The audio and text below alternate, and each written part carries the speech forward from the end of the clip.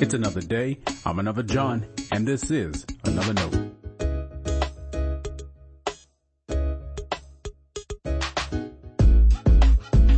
Today's edition of Another Note is titled, The Right Time to Eat.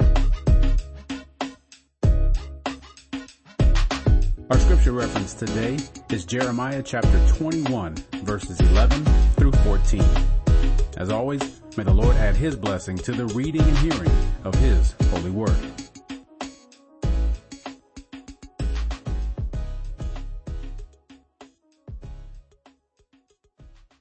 To the house of the king of Judah say, Hear the word of the Lord, O house of David.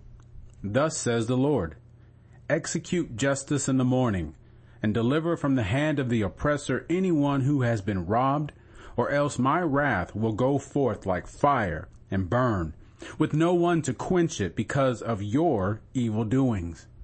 See, I am against you, O inhabitant of the valley, O rock of the plain, says the Lord.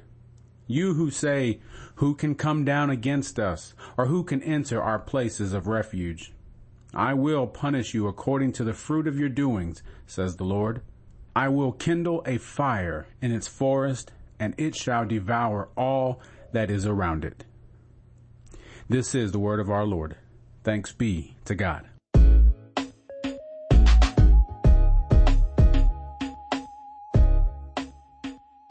In Jeremiah 21, King Zedekiah sent a two-man envoy to speak with the prophet Jeremiah.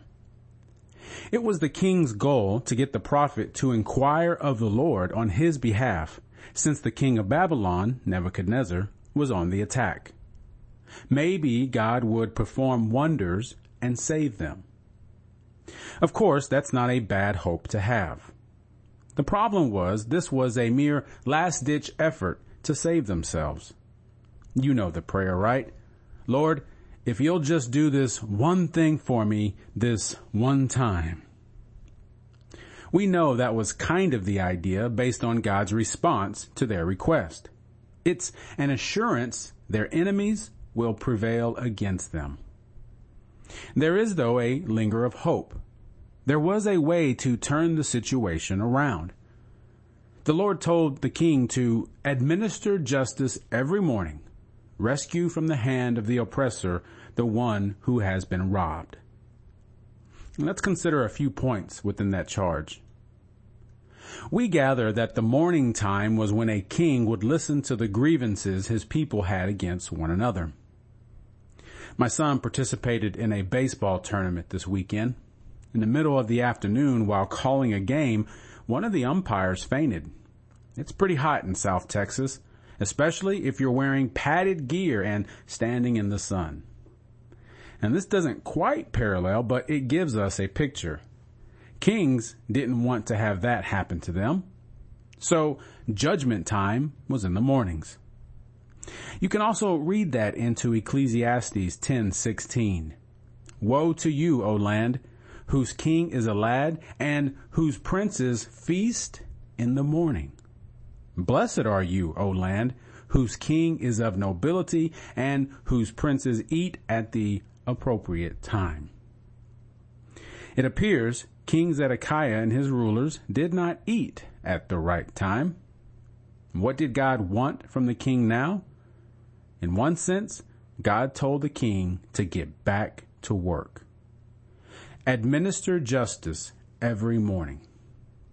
Every morning, see to it that my people have justice. We also notice these weren't trivial matters. God continued, rescue from the hand of the oppressor the one who has been robbed. What does it mean to call someone an oppressor? I'm sure you know the definition of the word, but were kings and leaders robbing people? Perhaps. That would not be out of the question. But is it more likely the issues brought before the king were the day-to-day business dealings people had with one another, in some form or another? It seems like that would be what would have happened most. If so, justice for those oppressed and maligned by others was God's first charge to the king. God didn't ask for offerings. In the midst of the king's worry about wartime defeat, God demanded justice among God's people. At the very least, that is a twofold process. Someone needs to be rescued. Someone else needs to be confronted about their oppressive actions.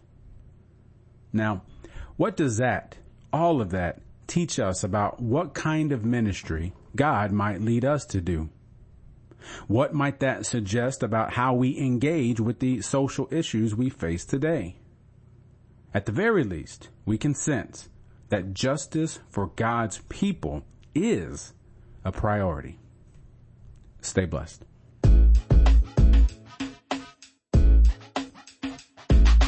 Thanks for always supporting Another Note.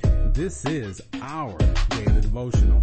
I'll keep writing and recording as long as you keep listening and we keep growing. If you ever find Another Note on iTunes or anywhere else podcasts are available, make sure to leave a review so others can join us. The easiest way to connect with me is online at anotherjohn.com. God be with you.